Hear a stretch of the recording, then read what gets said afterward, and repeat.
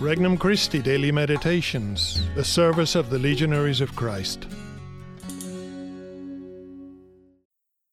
An RC Meditation for July 11th, 2023. Memorial of Saint Benedict, Abbot. How do you feed a hungry heart? From the Gospel of Matthew, chapter 9. A demoniac who could not speak was brought to Jesus, and when the demon was driven out, the mute man spoke. The crowds were amazed and said, "Nothing like this has ever been seen in Israel." But the Pharisees said, "He drives out demons by the prince of demons." Jesus went around to all the towns and villages, teaching in their synagogues, proclaiming the gospel of the kingdom, and curing every disease and illness. At the sight of the crowds, his heart was moved with pity for them, because they were troubled and abandoned, like sheep without a shepherd. Then he said to his disciples, "The harvest is abundant, but the laborers are few. So ask the master of the harvest to send out laborers for his harvest." Introductory Prayer.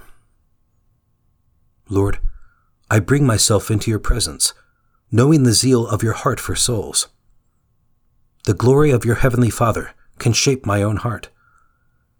I am confident that I can throw off all that is lukewarm and tepid in my own soul today. I desire to fulfill the mission you have given me more perfectly. Petition. Lord, grant me the grace of a renewed zeal for you and for bringing others to you. First reflection, the prime choice. So many of the moral predicaments people bring upon themselves are not, as some would say, the work of a cruel God.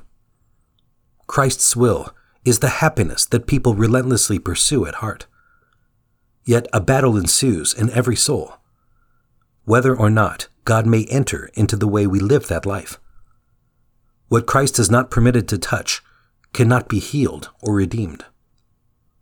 The Pharisees freely chose to live with demons rather than to live with Christ, rather than to let him take center stage.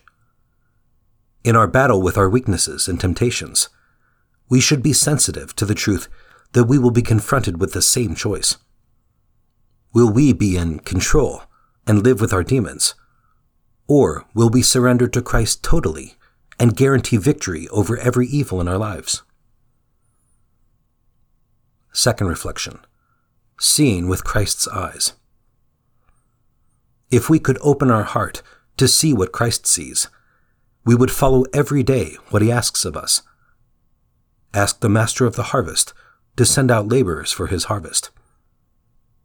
To be sure, we must lend a hand in the mission, but we must also pray that shepherds are not lacking in the church. If we could see with Christ's eyes, we would know that many are ready to fall into his arms with only the least motivation. No need for fancy discourses or rigorous apologetics. They just want someone to say, "This way," and they will follow. We should not fear being apostles. Many more are ready for what we have to say than we think are ready. Third reflection, diligent preparations. If we could see with Christ's heart, we would not show the least pessimism as we face the culture of death or the culture of the absolute self. We would know that Christ fully satisfies people's hunger for God, in spite of their history of misery, pain, or self-indulgence. Get ready. The farther people are from God, the more the signs of their need for him will show. Get ready with prayer. Prepare the emergency rooms of salvation, where many patients will soon be left. For only through prayer will we be assured that doctors will be there to treat them and put them on the road to full recovery. Conversation with Christ.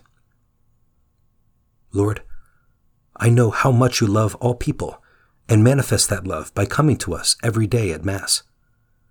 In the Eucharist, I meet the one who has so loved me.